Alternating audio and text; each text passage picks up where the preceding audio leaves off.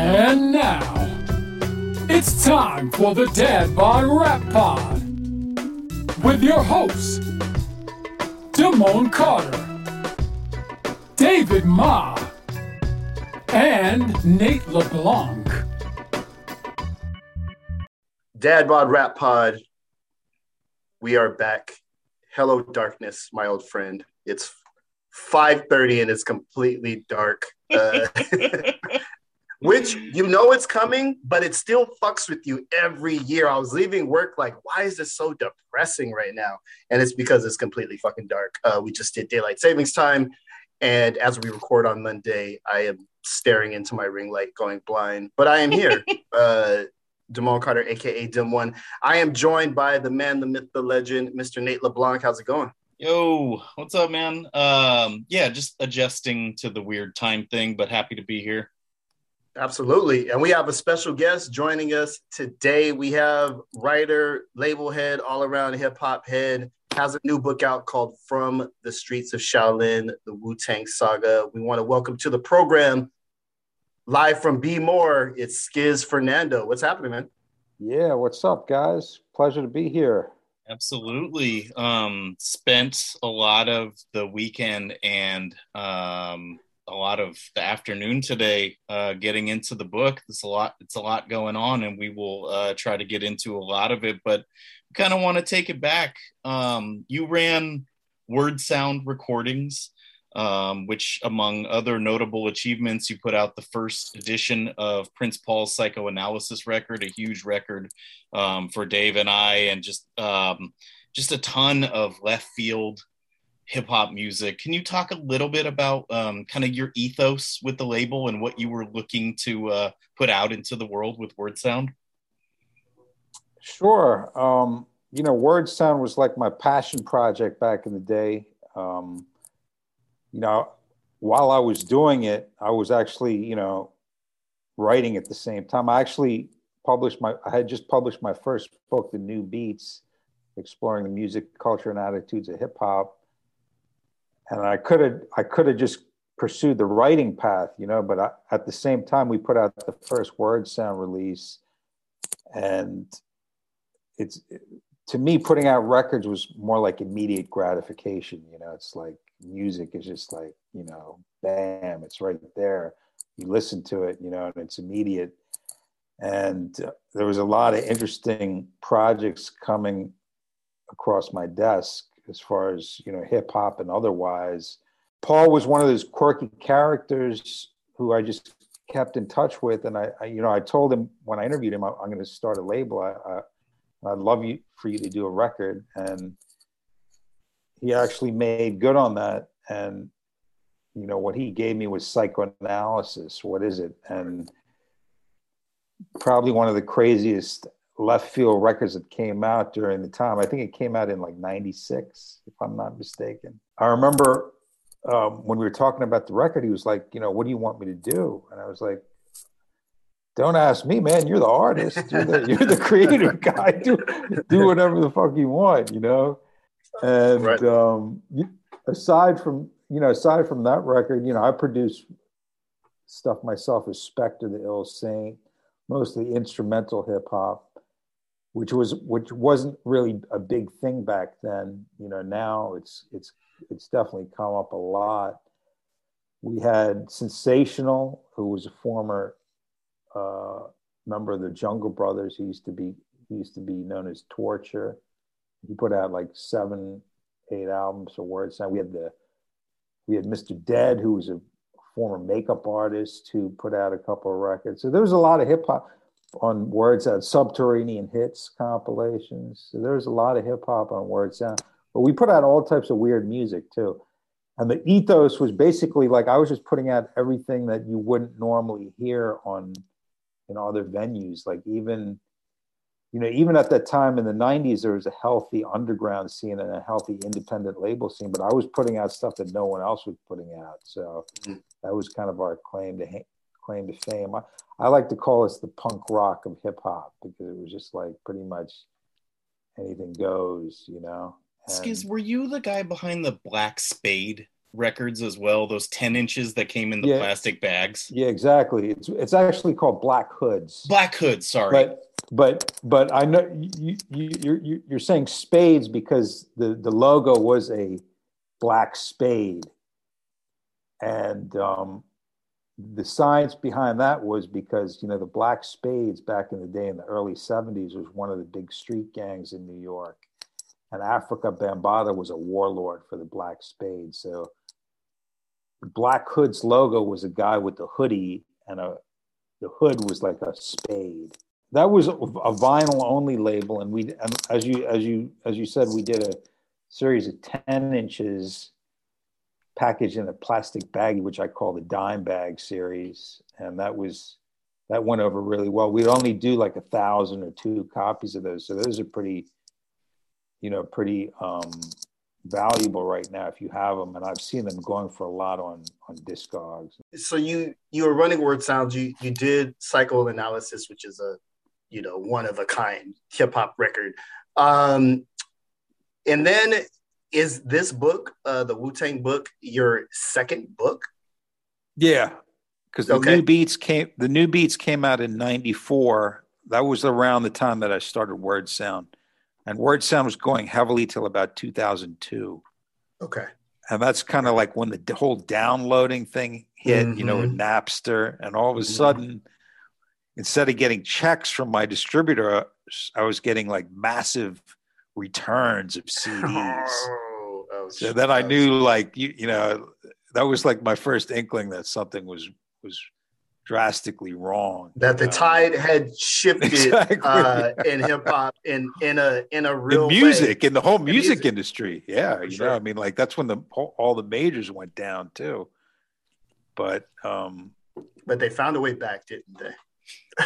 Somehow they did. Yes, didn't they? So your new book, From the Streets of Shaolin, Wu-Tang Saga, all about Wu-Tang. We talk about this on the podcast quite a bit. Do you feel like Wu-Tang Clan has entered that rarefied space that only like classic rock groups have inhabited before, where kids are wearing the Wu-Tang logo, getting it from Target, that maybe don't even know about Wu-Tang? There's documentaries, TV series. Like, I'm not sure if that was the case when you started this, but can you just kind of assess where you think Wu-Tang Clan sits in kind of the national consciousness nowadays? For sure. I mean, I think that they're definitely beyond rap now. They're I mean, you could call them rap royalty, but they've definitely transcended hip hop. They're like a entity unto themselves. They're like cultural icons in the game. It's like, and it's hard to imagine, like in America. In America we might have one view of Wu-Tang, but you go everywhere I travel, I always see like several logos. I always see like a New York Yankees cap wherever I go. I always see like Bob Marley photos wherever I go. And I always see the Wu-Tang logo wherever I go in the world. And I'm talking, like the last place I saw it was Myanmar. So the Wu-Tang has definitely transcended hip hop. They've transcended music, and all for good reason. Because they had one of the longest runs in hip hop as far as. In the 90s, I would say like from 93 to 97, that first round, the first 2 Wu-Tang albums and the first round of solo albums. Right. That was a special time to be around, and I was a writer back then. I was also, running the label and stuff, but as a writer and someone following hip hop, it was like almost like boxing, like you follow a boxer, and it's like, man, is this guy ever going to lose? I mean, it's like, so that's what it was like, following Wu-Tang in the 90s. It was like, can this group ever lose? Because like, between 94 and 95 alone, we had Method Man drop solo, ODB, a few months later, Raekwon, couple months after that, Jizza. So it was like, damn, these guys, and all of those were just like 100% rock solid albums, and they all sounded different from the preceding one. And it was amazing to think that the same guy, the RZA, was producing all these albums because they all sounded so different, even though there was something that held them together, you know? So yeah, definitely, I think Wu-Tang, you know, they proved their mettle in the game, and they never sold out. They never compromised, you know? So that's why they're still respected. And now they're just kind of reaping the fruits of all that, you know, of the prolific output and also their longevity in the game, you know? So for sure, they've transcended. Pretty interesting in the behind the scenes kind of looks. At a certain point, it goes into the albums and recording processes and those first round. Can you describe for people who weren't around at that time or don't think about journalism or hip hop journalism, the kind of access that you had? Like, what gave you in particular insight into what these guys were doing on a kind of nightly basis during the recording of the solo albums? Were you on assignment, or would you just kind of show up because you knew the guys? Like, I'm trying to understand like how you got this insight. Okay, well, you know, during that time, I was freelancing for a lot of magazines back then, mainly The Source and Vibe, which were, you know, hip hop publications. I would also write for Rolling Stone and occasionally Spin and a couple, you know, various other. Back then, there was tons of magazines, you know, tons of places to write for. And I think once you establish a rapport with a group, like before Wu-Tang, I was hanging around the Hit Squad a lot. EPMD, Das EFX, Redman, and I actually went on tour with them. So it's like, it was. I went on that Hit Squad tour in '92. It was dope. And you know, it's kind of funny because they were like the kings of New York before Wu-Tang came in. And Wu-Tang, even in my book, they talk about how they were kind of gunning for the EPMD and the Hit Squad because those guys were kind of running shit back then on the hardcore front. But I think once you know, I talk about it in the book. I actually wrote the bio or the press release for Protect Your Neck when that came out. So I was in there early, and I don't know how Loud got my name or whatever. I guess there were not that many writers writing about hip hop, but they would approach like all the people who had bylines in The Source and stuff to do bios and stuff for their groups and stuff like that, all these labels. So any people who were writing back then had kind of like a double identity. We were writing about the artist, and then we would also do work for the labels as far as, you know, uncredited work, writing bios and press releases. So, you know, I interviewed RZA early on, pretty much right after he got the deal with Loud. Whoops, sorry about that. And that was for Protect Your Neck. And then, you know, you kind of get a reputation of, oh, Skiz knows RZA, let's send him to do the story. So like all these other magazines would be calling me, oh, we want to do a Wu-Tang story. Can you do it? We want to do a Method Man story. Can you do it? So I turned out to be the Wu-Tang guy that everyone went to. That's dope. And I think another thing was also back in the day, Wu-Tang was pretty scary, let me tell you. They had a reputation of being pretty tough. They beat up a couple of journalists. And I think a lot of journalists, quite frankly, did not want to be hanging out with these guys. But, you know, I got along fine with especially RZA and Jizza, who were the two elder statesmen. And once you have their respect, you know, like you can pretty much move freely with amongst the clan. Was there anything that gave you like, because you're hanging out, right? And other folks are like maybe afraid to hang out. Is there any time that you were with them and it gave you pause? Like, were they actually scary like that? Or is that like a perception that people had? It was, yeah. I mean, back in the day, it was scary. You know, there was like sometimes when, it's not necessarily the 9 members of the clan, but they they were like mob deep, man. Like you go to a session, it's like 50 people in there. It's like, who are all these people? And it's like, you gotta think that each member of the clan has his own crew too. Right.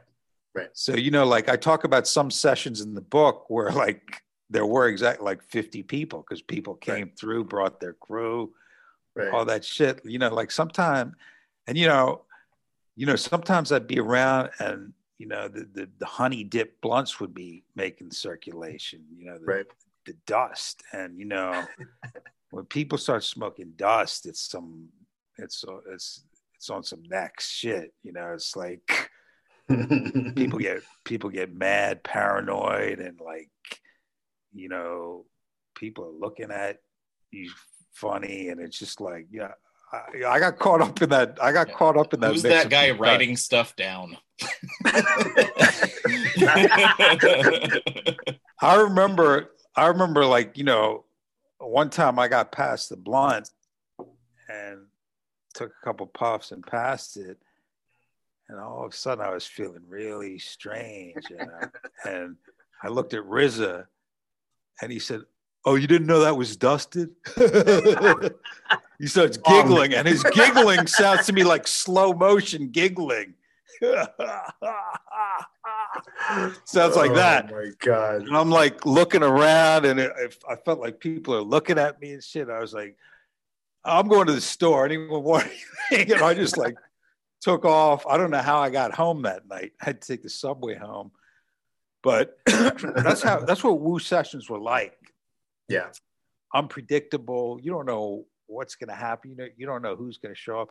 Dudes would show up with like pillowcases full of weed and stuff like that, and it's crazy. But it was always a fun time hanging out in that situation, because you got to understand too that I love being being a producer myself. I love being in the studio, and I always learned a lot just like being around RZA and stuff like that. And sometimes when if I interviewed him,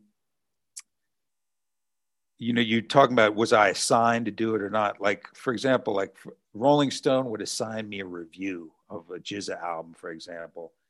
And I would use that as an excuse to just spend several days with them, like in the studio and stuff like that.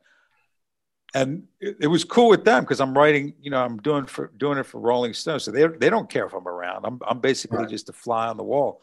So I would spend a whole day with RZA, just like start off at the label. Then he loved to like walk around town. He loved to be recognized on the street, and he loved to go and play chess in the park and stuff like that. And then we would go to Sam Ash, and then he would show me some stuff on the keyboards that he was working out. And it was just very fun to hang around them. And plus, more than your average rapper, these guys are very intelligent. These guys they're from the street. They have absolutely no education. They're all like high school dropouts and shit. But they are like on top of their game as far as shit. I don't know how they know half the shit that they know, but they study some weird stuff. And I think the 5% background has a lot to do with that. Yeah. They're all 5%ers and stuff like that. So it was incredibly entertaining hanging out with them and fun. And so that's how I nice. I appreciate that. I have a question. One of the more compelling sections of the book details the recording process and the kind of, I'm going to use the term, like the herding of cats that had to happen to get Wu-Tang Forever recorded once some of the members had already had some solo success. I'm wondering, did you make it out to LA, or were you relying on their kind of remembrances of that time in LA when they went and stayed in those apartments where Sly Stone lived and were recording in North Hollywood, and had the two engineers taking the reels back and forth to their rooms? Like that's all crazy stuff. Were you there? I was there for that. Yeah. Wow. I was there for that. Man. Can you just give us a little insight of what that felt like? I arrived the morning after Biggie Smalls was shot. Wow. So it was kind of surreal to be there because you know, a lot of people from New York had gone out there for the Vibe party. And after that Vibe party, Biggie was shot. And then all the people from New York were leaving LA en masse because they thought that there was like some bi-coastal shit going on. And they thought people from New York wouldn't be safe out there. But Wu-Tang stayed put. And I was around them. It was a little weird being around them. I was in the room. It was just me and the group. And no one was talking about Biggie Small. No one was talking about the shooting. It was very kind of surreal. And then maybe they did talk about it because RZA did kick me out after a while because he wanted to have a private group meeting. But I was in his room. It was just me and him at first. And he was showing me some new beats and stuff. And then like the guys trickled in one by one, but not one person mentioned Biggie or what had happened. They were all there. They were all there. And then, in the studio, it was business as usual. It's like they had the two rooms going at, I think it was Track Record Studio. It was Ray Parker Jr.'s studio. And another actually very my weird man Scotty tidbit. Hard. Yeah. Yeah. My man Scotty Hard was one of the engineers, and then Carlos Best was the other engineer. I'm a friend of his too. So it was like, it was all work because they knew that they had to finish this album and stuff like that. And but it was pretty wild because I know for a fact that everyone from New York was leaving LA like right after that, and they didn't even talk about leaving. They stayed. They did what they had to do, and a lot of that stuff where you're getting that inside view is because I was in the studio there. You're on the ground. So a lot of those times, and also like the GZA mastering session, I was there when they watched the whole Shogun Assassin movie and put those skits in, and that's where I was involved in a skit as well. So I was definitely on the scene for a lot of stuff, and I've been around them for such random stuff. Like one time I went out to LA for the American Music Awards because Deck and You God were performing with Blondie and Mobb Deep. So Vibe sent me out there. And that was crazy backstage. Like I ended up like with Britney Spears and New Edition and stuff like that, chilling out backstage with these. I didn't even know who these people were. I was like, and I remember one time in New York, RZA did a session with Bjork, which I don't write about in the book, but that was crazy too. Like to see her singing over his beats. Yeah, but she wasn't recording at the time. She was just there. But RZA was recording the New York Philharmonic string section, and he was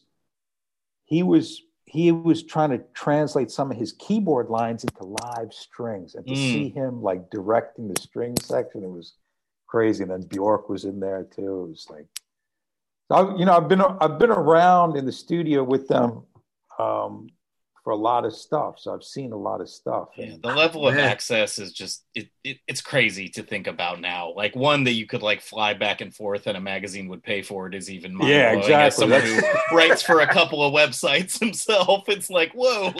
But yeah, man, it's just cool to hear the live in person feel. Like there's a part in that Wu-Tang Forever chapter where you describe like the looks on their faces, and it's like I knew you had to have been there because you're not going to rely on a third party source for that. So it's just that's like a really cool thing about the book. Absolutely. And now I understand the origins of the Talk Strange Like Bjork line. Yes, there you go. That's awesome. That's awesome. Yeah. So from the streets of Shaolin, a Wu-Tang saga, obviously you were on the ground. This is coming from you being right there with the group. What made you want to write it now? Is it kind of the cresting of this wave? Like when did you decide to write it, and why did you Like, why did you have to write this book? Well, I had originally wanted to write this around 2010, but I approached RZA then, and he was writing his own book then, so he didn't want to. He didn't want to. Rightfully so. He didn't want to participate in my book. And then my man Sasha Jenkins did his movie of Mics and Men, which I really enjoyed, and I was pissed off at my man for not including me in the research and development of that thing, because I wanted to be involved in that project, because I thought it was a really good project. But as good as it was, it didn't really tell the full story of the Wu, And I think at that time, after I saw that, I was like, we really need a book on Wu-Tang, because you can't really, even with the 4-hour documentary, you can't really, tell their whole story. So I think the book format is the best thing for that, because you can go really deep, and I did go deep in this. And what I brought to the table, which is different, is the context, putting everything into context, because you can't understand Wu-Tang until you know about the 5% Nation of Islam. You can't understand Wu-Tang until you understand about, martial arts movies and the impact that they had, especially in the 70s, especially in the Black community in New York. So there's certain things, and you can't understand Wu-Tang unless you know about New York. New York is a minor character in the book. New York is always New York. New York is the birthplace of hip hop. Hip hop couldn't have started anywhere else but New York. And Wu-Tang is so tied to the birth of hip hop. And to me, they represent like a renaissance of hip hop, 20 years after the birth of hip hop. So all of that had to figure into the book. And I thought it was the right time, because now, we're almost, in 2 years, it's going to be the 30th anniversary of Enter the 36 Chambers, Enter the Wu-Tang. Wow, 30 years. So now, now dudes are not afraid to speak their minds about things. It's like the statute of limitations is over, so they can talk about their drug era. They can talk about all their involvement in the streets. If you read Ugod's book, he basically lays it out. Life of a crack dealer in the 90s. That was an incredibly interesting reading. I don't know if you guys checked out. No, I haven't. Ugod's book. You got to check that out. And of course, RZA's books. And Raekwon is coming out with his book next month, From Staircase to Stage. I had the privilege of reading that, advanced copy to give them a blurb, and that's an amazing book too, talking about his activity pre Wu-Tang in the street. To me, that's what's really interesting, is like how these guys who pretty much like garden variety crack dealers, what made them so special that they formed like Voltron and had this impact, and like now we're talking about them 30 years later, and it's all about the way they came up in that era, and also it's all about RZA too, and his vision, and how he was able to communicate that vision to his friends, to his people that he grew up with, and so I think their whole story is just so compelling that it had to be told, and it's kind of funny to see like the Hulu, the Wu-Tang and American Saga, because that's so fictionalized, and it's like, why did they have to fictionalize so much of it?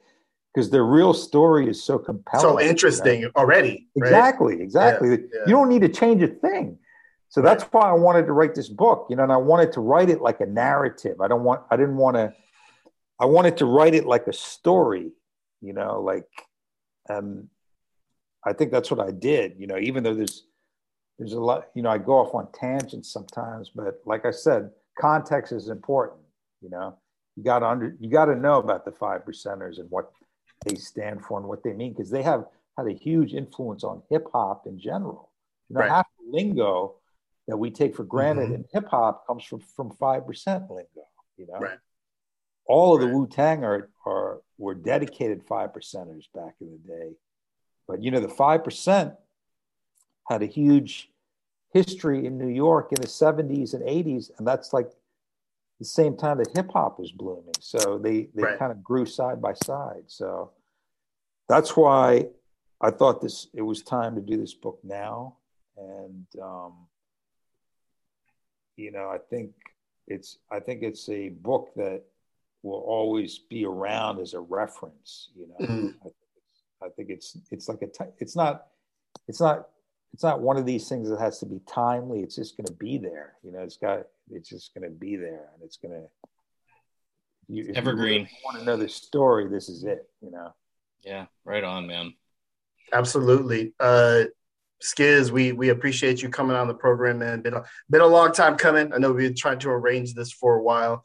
So we appreciate you coming on. From the Streets of Shaolin, a Wu-Tang Saga is out now. You guys should cop that. And yeah, we just want to, you know, thank you for coming on and bringing the story of the Wu to the masses, man. Thanks a lot, guys. Appreciate it.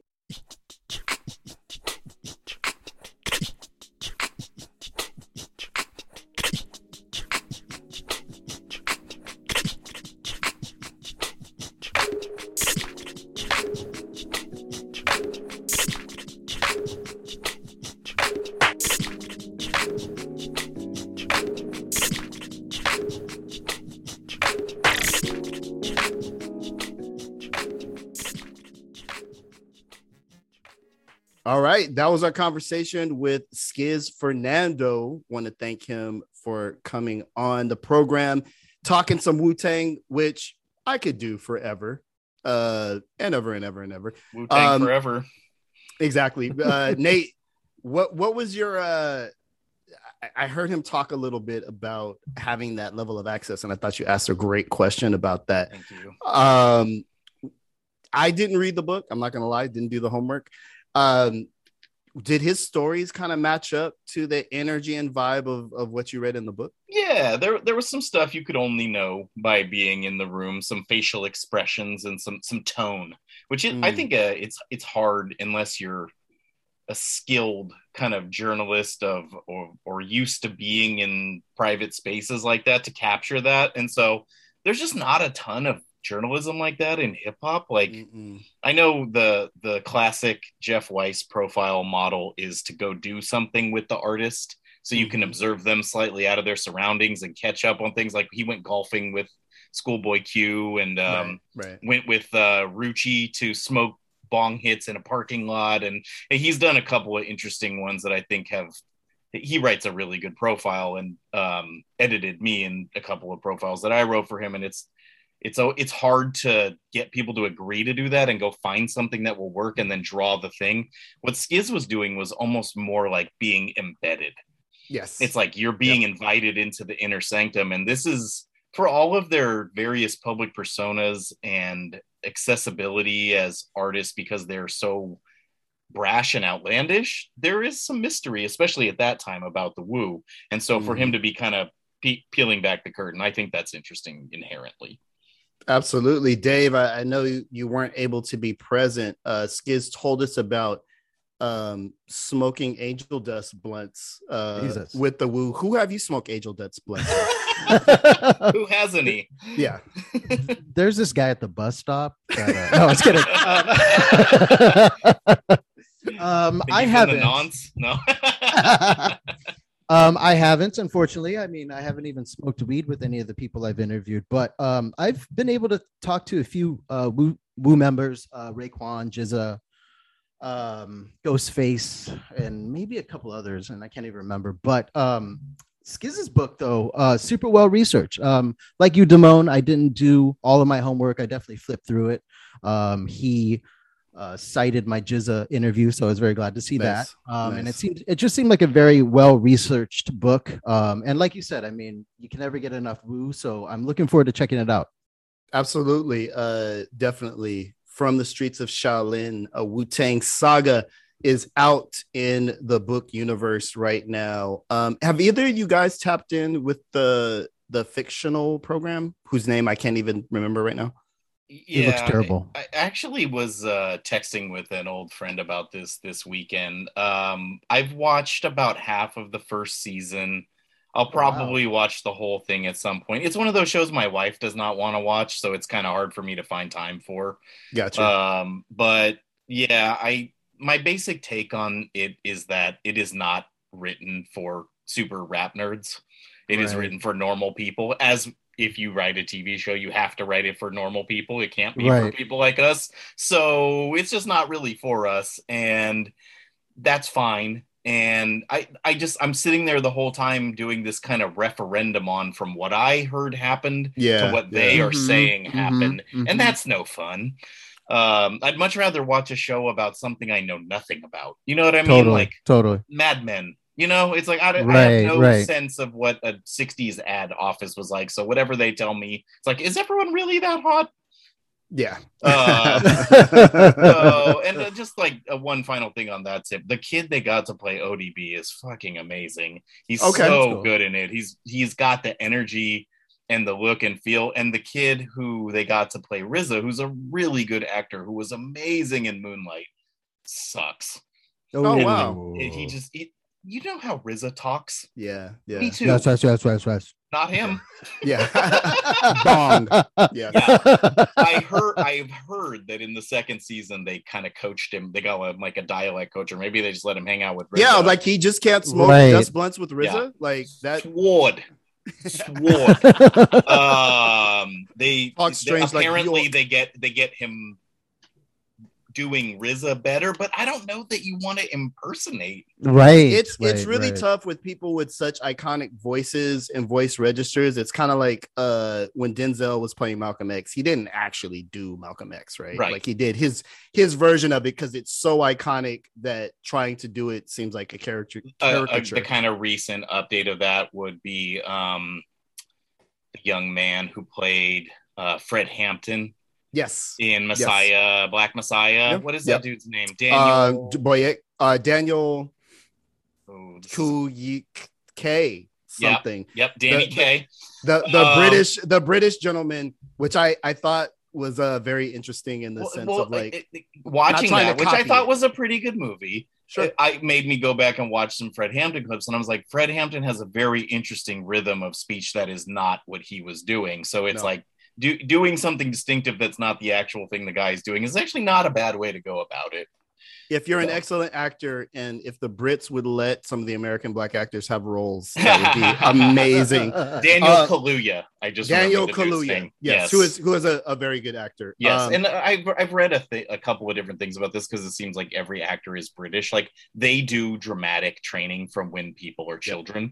Yep. Here you either have to be just like stunningly good looking or naturally gifted. There they train people on how to actually physically act and speak for the stage and screen. So we could do that if we wanted. A country that values the arts. Yeah. But we'll kick your ass in basketball. So we want to thank Skiz Fernando for coming on, talking about his book, joining us at the round table. But we have more. That's right. We have more guests on this episode. And, we want to thank you guys for rocking with us. I want to remind everyone that we have a Patreon. We are an American Saga ourselves with our Patreon. Where you can get fly exclusive content like Nate's radio show, The Fly Sporadic, which rave reviews, Nate, for The Fly Sporadic. Let's get dramatic. Yes, nice. Absolutely. Which was a radio show exclusively for our Patreon subscribers. So at this time, there are 35 people who are fucking rabid about this shit, but you guys should tap into if you haven't already. $5 a month. Check us out, patreon.com/dadbodrappod. And you know what else, Nate? What else, Damone? With all that Patreon money, what's something that we could do with that to kind of like double our money? What I like to do when I get an unexpected sum of money is place large, irresponsible bets without talking to my wife. That has worked very well in my life, and I think it will work for you. From all the biggest games to the smallest events, make every bet worth your while with MyBookie. Start by doubling your first deposit instantly with MyBookie's first deposit bonus. Double your money before you even place a bet, and all you have to do is sign up and deposit using my exclusive promo code DADBOD at MyBookie. You know what, guys? There are tons of great games and prop bets to take advantage of this week. Yeah. But let me point you in the right direction for your first wager. Nate, now this is where I got to stop you, because I know that this Sunday, two powerhouse offenses meet with the Kansas City Chiefs, take on the Dallas Cowboys, who unfortunately are referred to as Dem Boys. And as a technically, yeah, as a lifelong 49er fan, that's hurtful to me, but I'm going to proceed. They've been on a tear this season while the Chiefs continue to struggle. And so take the Cowboys to cover the spread so you can walk away with the bread at MyBookie. Busting those rhymes, Damone. You know what I'm saying? I do it. The flavors for the wagers. Don't wait any longer. Head to MyBookie today to redeem your double deposit bonus so you can get in the game and start winning big today. That's promo code DADBOD to receive double your first deposit instantly in your account. No hassle, no wait. Bet anything, anytime, anywhere with MyBookie. This is the part where I say the geniuses at MyBookie are calling that bet. I haven't watched a full NFL game in like 3 years. So if the boys don't cover, please do not come for me because I am not a Dak Prescott fan. All right. With that being said, as promised, we have more interviews right around the corner. We had the chance to talk to a really dope producer who, I think maybe is a tad bit under discussed when we're talking about producers, especially in the underground realm. He goes by the name of Tall Black Guy. He is actually 6'5", so I agree with the moniker. And he gave us a great conversation about his kind of origin story and the stuff he's been working on of late. So let's switch to it right now. Here's our interview with Tall Black Guy, Dad Bod, Rap Pod.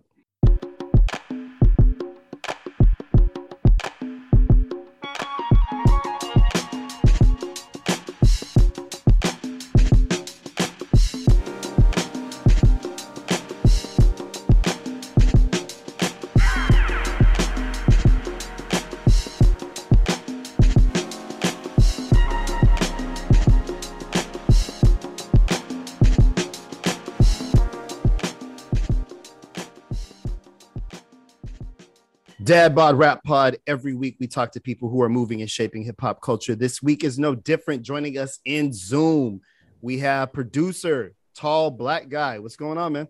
Hey, man, just trying to maintain. Still in the madness. I can't believe we're saying this a whole year and some change later, though. You know what I mean? Oh man, right? Yeah, it's been a wild year, but you've been busy. You got a project coming out called Of Process and Progression with rapper Ozay Moore, who we just talked to a little bit ago. Cool. Wanted to kind of go back a little bit though and talk about the arc of your career. You're from Detroit, Michigan, correct? Yeah. From Detroit, kind of did some groundwork in Chicago and then just moved around a whole bunch of different places, you know what I mean? But those are like my stomping grounds, like the Midwest, Detroit, Chicago, you know. How does let's say Detroit and Chicago, how does that play into those locations, play into the kind of soundscapes that you create?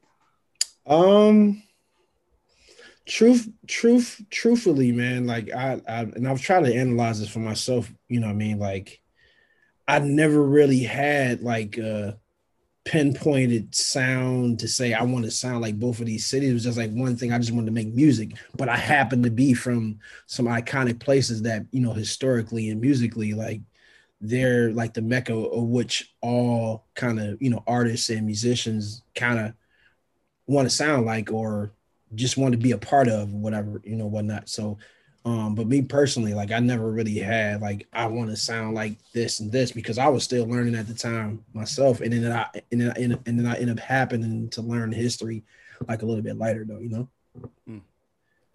Well, you mentioned wanting to be a part of different projects, and I know we're going to jump around a little bit in the as we dissect your career here, but Can you tell us a little bit about Giles Peterson and how the whole Brownswood thing came about? Oh man. So jeez, we're going back.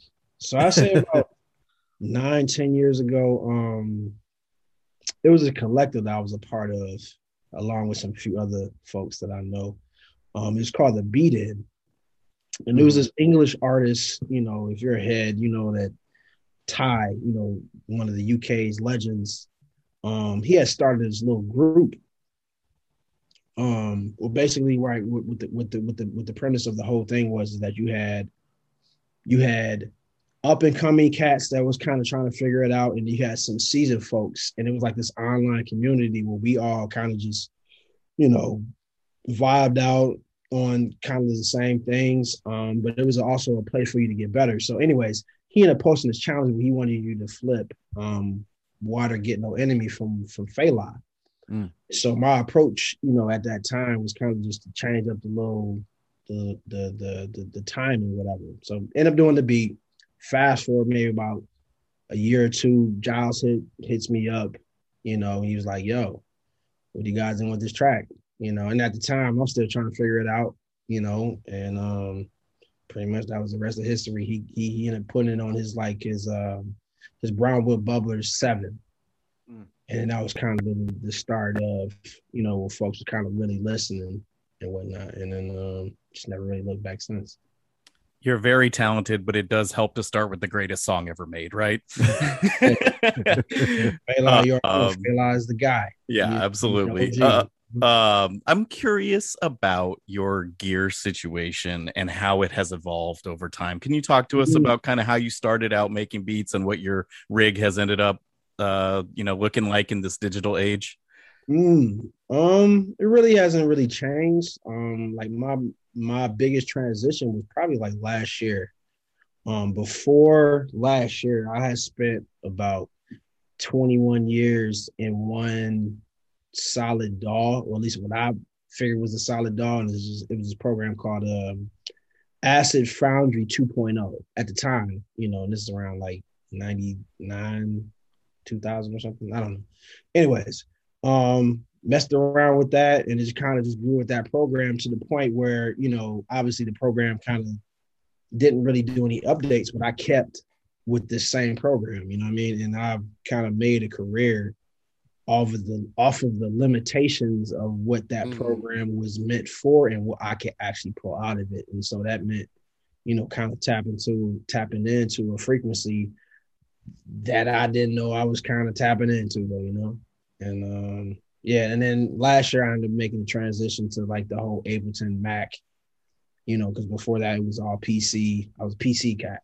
You know, that was kind of my thing, you know, and then ended up going to Macs. And now that I think about it, I wish I kind of would have transitioned a little bit earlier though, you know what I mean? But, you know, it worked out for a reason though, you know? That's what's up. So you mentioned being kind of a product of Detroit music scene as well as Chicago and some other places. When I listen to tracks you produce, there's a vibe there. It's a lane. I think of it as like hip hop you could play when actually women come over. Like it's not, there's a level of production acumen and some R&B influences in there. What's kind of your mission statement when you're coming out the box to do these joints? Is that just your sound, or do you kind of consciously go into it trying to construct a certain vibe or a certain lane? I think as I've gotten older and just kind of figure out where I kind of lie at into the musical landscape is that, you know, I just want to make sure it feel good. You know what I mean? That's the main thing. Like it gotta feel good. You know, it's got to, and then, you know, on top of that, you know, it's vibes. And as of lately, you know, I've kind of tried to tap into the whole, you know, like your senses. So your vision, your visual, your hearing, you know, your smell. And that's all kind of how I create music. Like I try to have all those different things present when I actually construct a track, you know. Now before it was just kind of just making stuff as I kind of was just trying to figure it out, but like now it's just a more concise, more down to the point of what I actually want to do, you know. And I can even just do it for myself. If I didn't never make a piece of money or had a career out of this ever again, like the fact that if I'm making myself feel good, I'm good with that too, you know. I was reading online that your first love was basketball. Mm-hmm. You know, and since we're jumping around a little bit, you know, regarding your career arc, I want to know, like, when did you start transitioning out of, you know, playing ball? I mean, and can you give us a little background on that? I'm just curious. I mean, ball was always just it was, you know, like anything, it was a sport, you know, and I really loved it. My pops introduced me to it at like 5 years old, so you know, I kind of like grew up with it, but you know, I didn't really take it seriously when I really think about it, you know.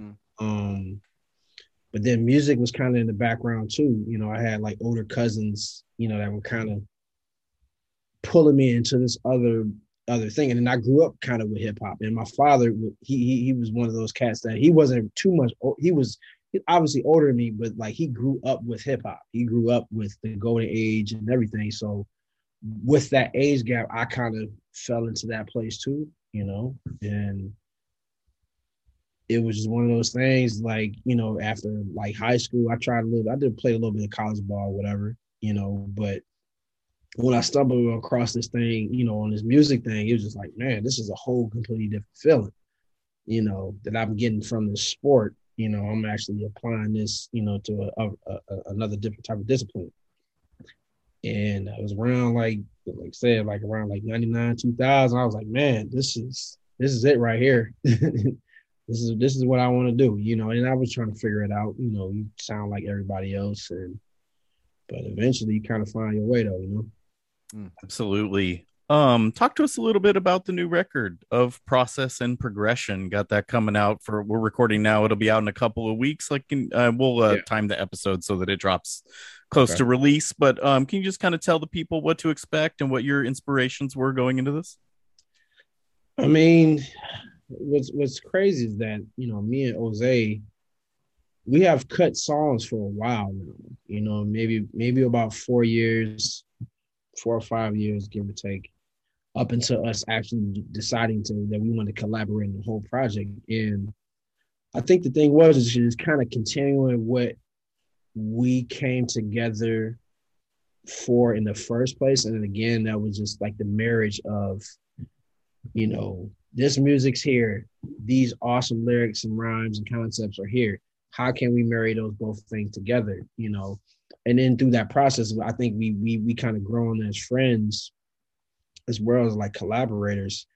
And I think what it was is just kind of this natural progression of our careers and where we're at of, you know, we may not necessarily have what the quote unquote big career or what the masses think, but in our, I don't want to speak for him, but it's kind of the same thing. But it's just like, you know, we have carved out this lane for ourselves, and we're kind of just trying to keep that going and what makes us happy, you know. And it's a process that along the way that you're doing that to get to the end result, you know what I mean? And again, it just kind of this project is basically just describing, you know, this different points. And it could be rather, you know, how you started as an artist, what's the things going on with race, how did hip hop start, stuff like that. The process of when you started and the ending of when it finishes. So that was kind of the gist of the whole concept of what we're trying to come up with.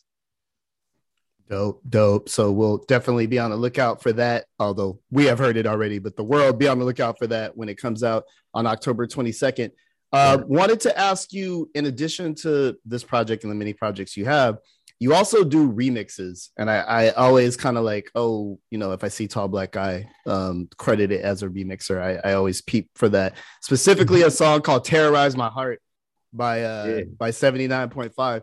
I want to ask you about what's your approach when you get somebody reaches out about a remix? Like, are you trying to outdo the original producer? Are you trying to create a different vibe? Like, what How are you coming with it when you're doing a remix?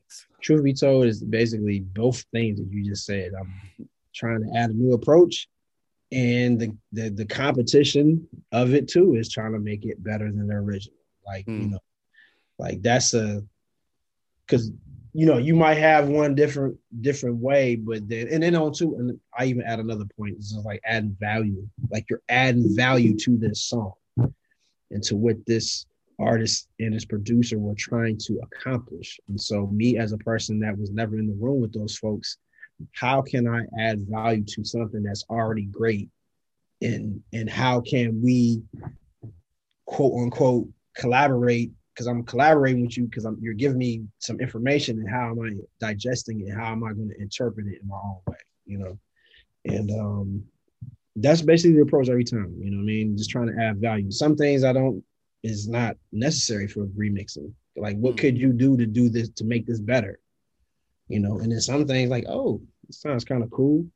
And try to see if I can add a different approach with the chords or the drums, or maybe change the arrangement of the vocals or something like that, though. But it's just all about, again, a little bit of competition, trying to do it better, trying to add value. So you mentioned a little bit earlier, you're Chicago by way of Detroit, and but your sound sort of transcends regionalism. I mean, we talked about that. It doesn't necessarily sound like a New York sound or a West Coast sound or anything. Which producers early on sort of made you gravitate towards making beats? I'll do it in any order. Premier, he was the guy. Timberland Neptunes, Madlib. I'm missing somebody else. Those probably were, and P-Rock. Yep, that was the other one. Yep.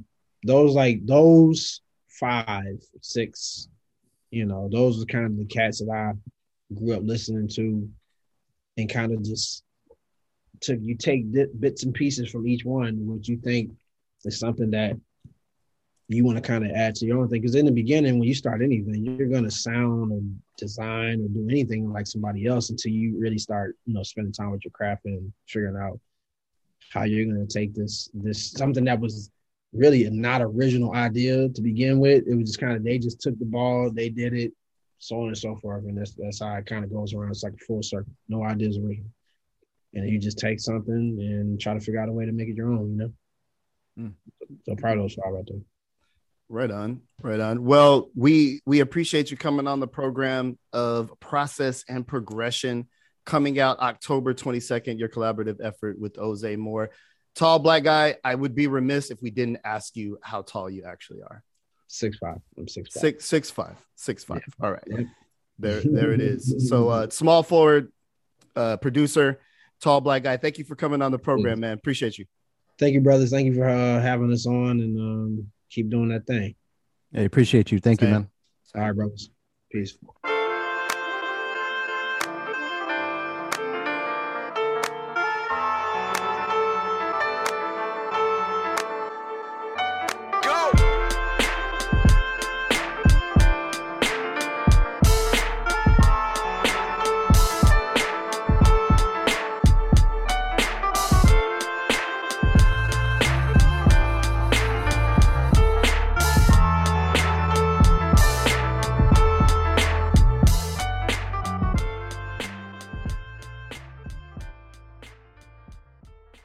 All right, that was our conversation with Tall Black Guy. Want to thank him for coming on the program. Before we transition to that interview, I kind of mentioned he occupies an interesting space among producers. And Nate, what would you call that? Like, what kind of niche does Tall Black Guy fit into? A tall one, obviously, but he makes soulful beats. Like his beats are always very musical, and they read as like very soulful. You can kind of get a sense that there's a lot of listening to like classic soul music and like just good older music that informs his choices. And so it's like music to be played at the what they used to call like grown and sexy parties, Yeah. or like now they'll like if the flyer says 21 and wiser, like they might play some tall black guy at the function. And he's really talented. Like I think he's made a lot of really good music, and it was cool to talk to him. Yeah, absolutely. Dave, would you agree with this statement? Definitely a lot of his music falls into that realm that Foreign Exchange would be in, where like underground rap and R&B meet. Yeah, I would fully agree with that. Just kind of like what Nate was saying, very soulful, very melodic. He's certainly a talented producer. His production style, though, is, I mean, it's quite a wide smattering of different steezes, though. I mean, because he has some stuff that's very like house oriented. Yes. And then, you know, he has some hardcore rap remixes on Coal Mine as well. A couple 45s came out last year, and they were fantastic. So yeah, he's one of those cats, professional producer. He's able to do all kinds of different styles, I think. Absolutely. And the new album, which is Tall Black Guy and Ozay Moore, who you'll hear from in just a moment, is called Of Process and Progression. And definitely, I hesitate to call things concept albums. There are some themes that run through this album. Definitely gave me feels reminiscent to Skyzoo's excellent album. All the brilliant things. Yes, it has echoes. It has hints of some of the things that made All the Brilliant Things brilliant. Ozay Moore is a rapper who I wasn't familiar with, but definitely holds its own. And this record also has a lot of interesting callbacks to the classic era of hip hop, classic eras, if you will. So yeah, we had the privilege of talking to both Tall Black Guy and Ozay Moore separately about this album that they did together. And let's go to our conversation with rapper, hip hop educator, Ozay Moore, Dad Bod Rap Pod.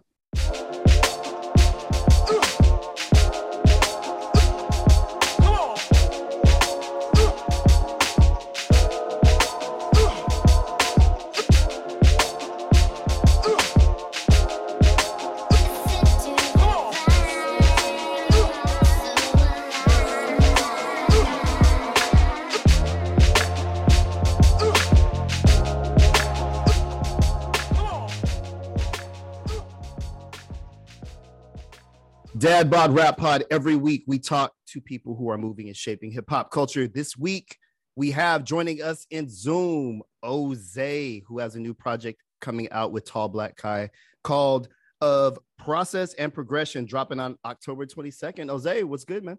Yeah, peace. What's happening? Good to be here. Yeah, man. Great to have you on the program. Heard the project today. We got the advanced drop. Really, really dope.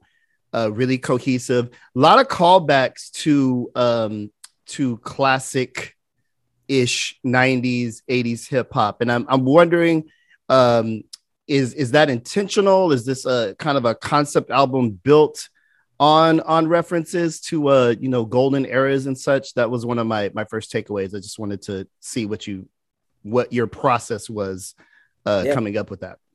Yeah, so the homie Terrell and I, we would, in his other projects, he's working on 8 Mile to Monard and Let's Take a Trip. I mean, we, in the process of creating these records, the records for those projects, we would just have these conversations about the creative process. We'd have these conversations about, like I told you before, I work with youth. So, I've kind of been, been challenged in, my perspectives in terms of the culture and music.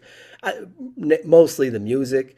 I've been called out as being biased, it's like, you say this, but you do this, and there's really not much different between my music and your music besides the style of beat, so maybe you're just being biased, but, in working with young people, kind of figuring out that, like, in supporting them and supporting where hip hop is going and where the music is going, every generation has had to do that. And, the sad part is we haven't done the best job at being able to walk with young folks into the new eras, or at least provide that context that they're building on top of the legacy, right? So, in this project, man, it was really just about capturing what feels best about hip hop to me and Terrell, you know, while celebrating, some of those other narratives are like, what goes into moving the needle. These processes we don't just want to throw away. Even though you can make a beat in 10 minutes on Ableton or whatnot, still like chopping samples on the MP and using the SP or whatnot. These processes are part of our culture. They're part of the history and narrative that makes what we do rich. It's the reason why we love it so much, because we dabbled in or spent hours working on our craft that way, So, it was just about celebrating, what the culture has been built on, at the same time leaving room for that conversation about where it's going, and also celebrating, the new. You know what I mean? But we kept it pretty cohesive in terms of sound with this project, Thank you for that, man. You mentioned the youth a little bit, and one of the show's taglines is, how do you age gracefully in hip hop? And as we sort of move away from our 20s and 30s, I know that you work with the youth, like you mentioned. Can you talk a little bit about the All of the Above Hip Hop Academy that you run? Yeah. So about a decade ago, I found myself like just transitioning out of tour life, and that schedule and being on the road and making my living off of merch and the ups and downs of all of that.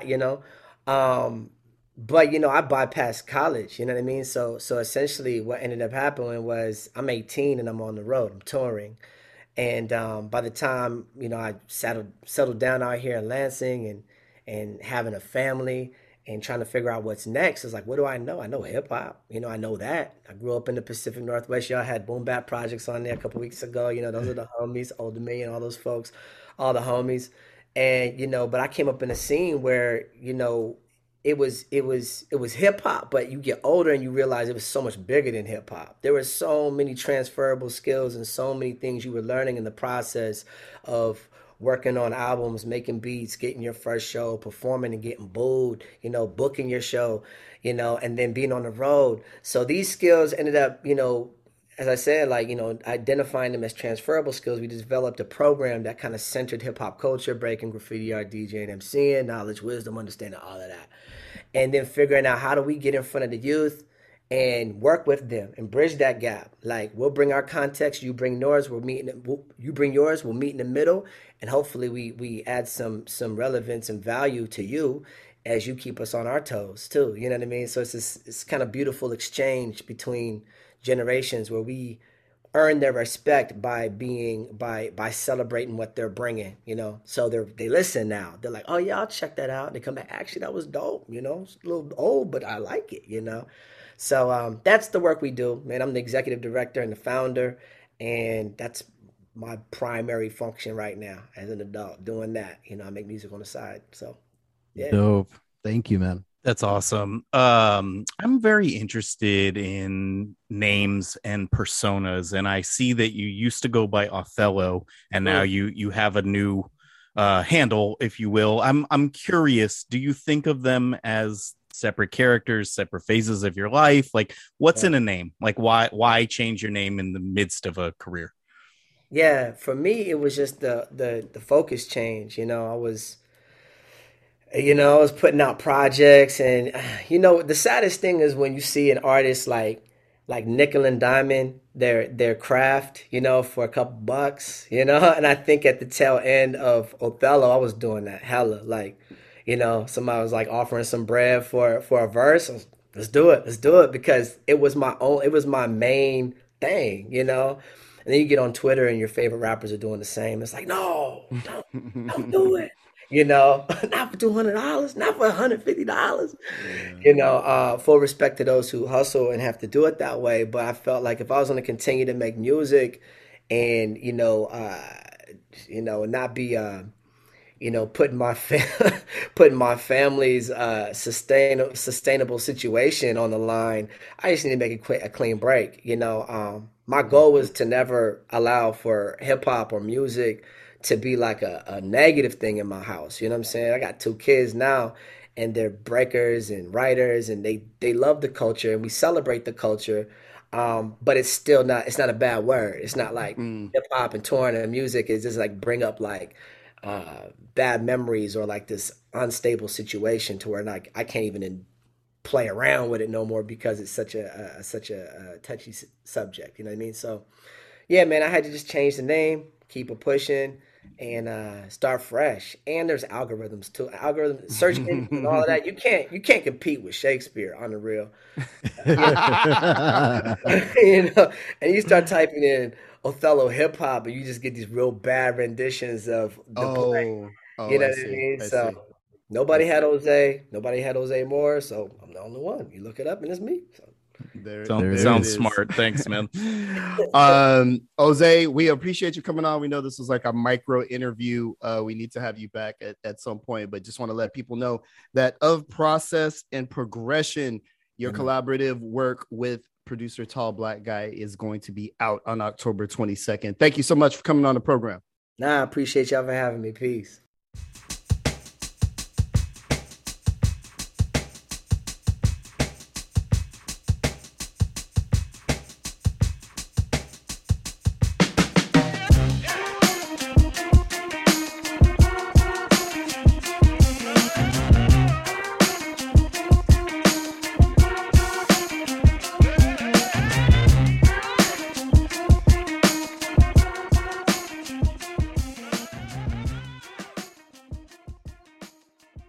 Dad Bod Rap Pod. That was our conversation with Jose Moore, who again I didn't know about, but I was pleased to meet.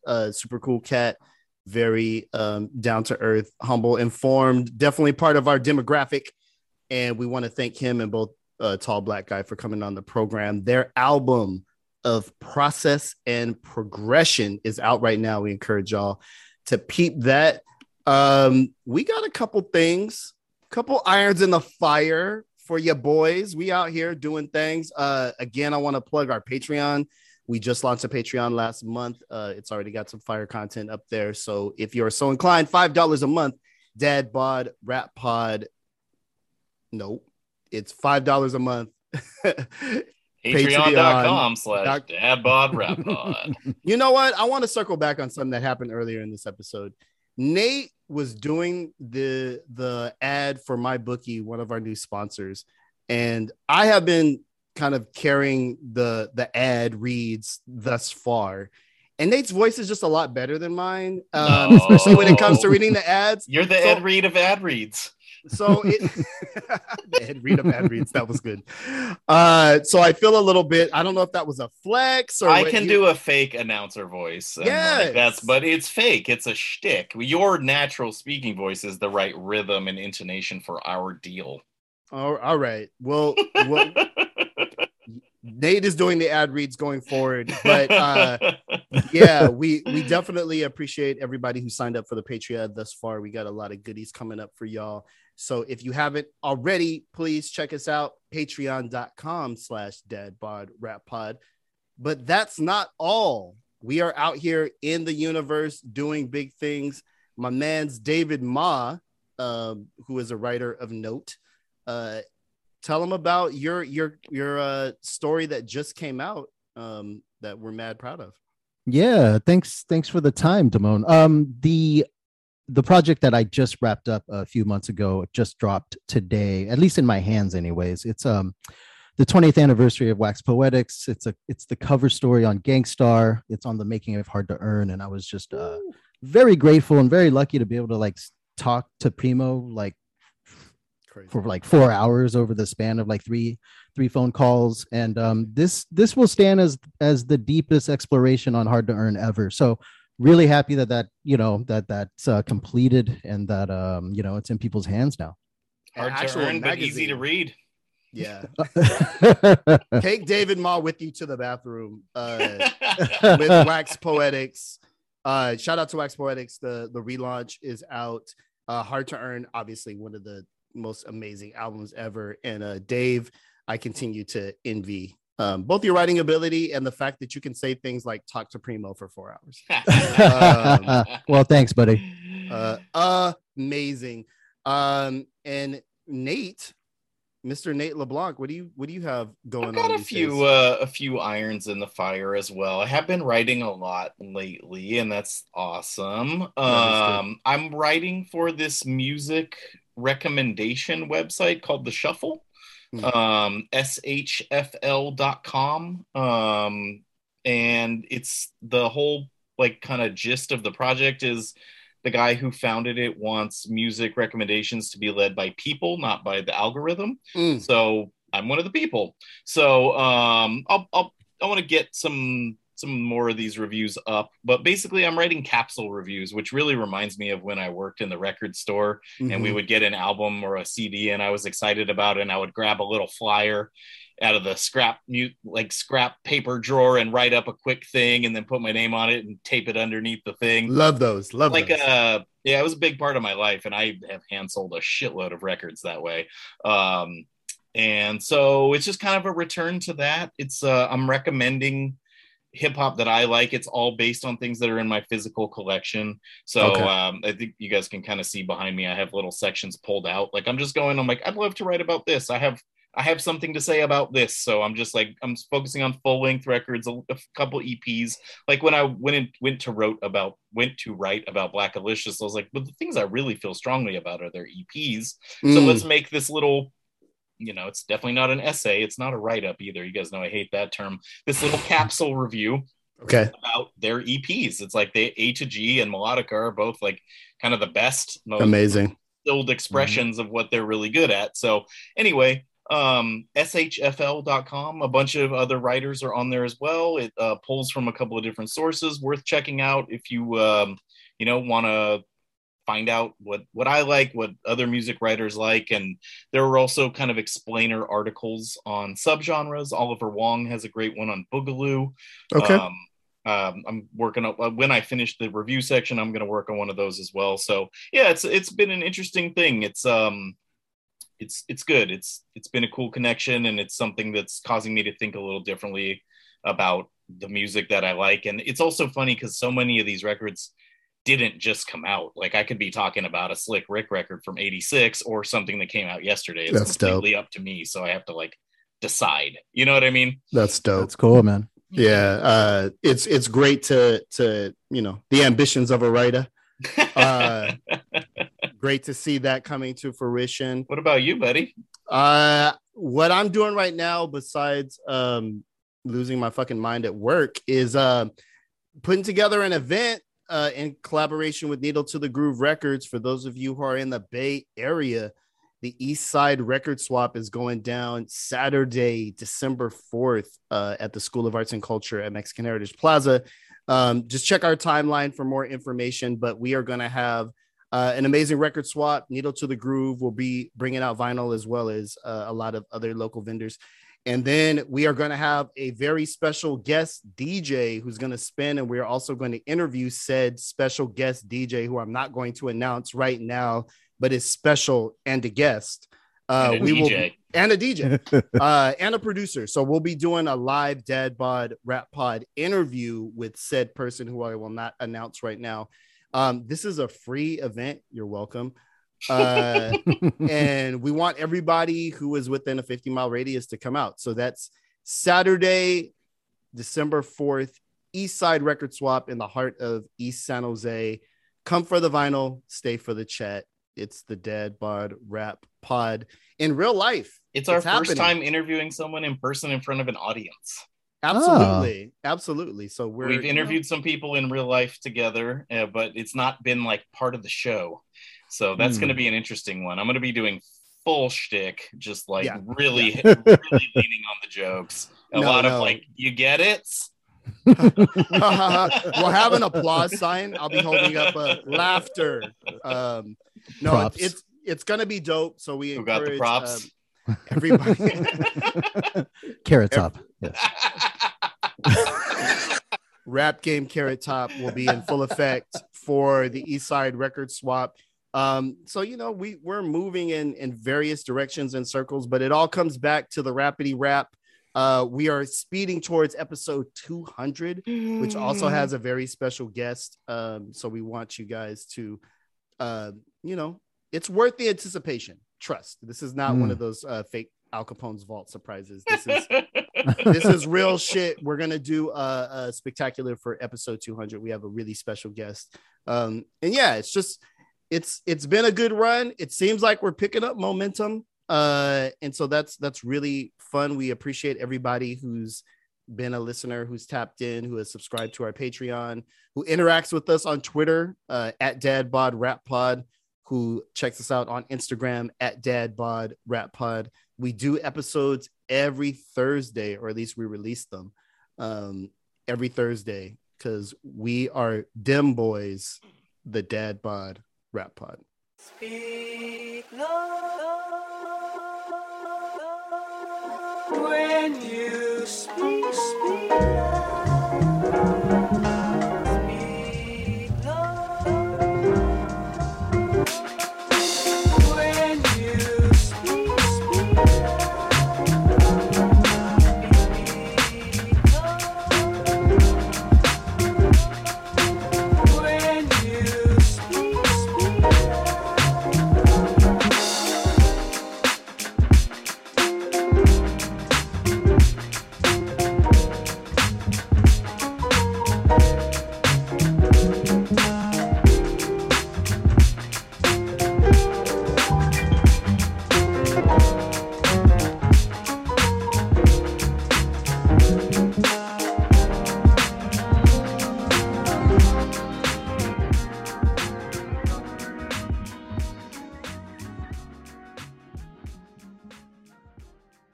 Lonely Island Audio.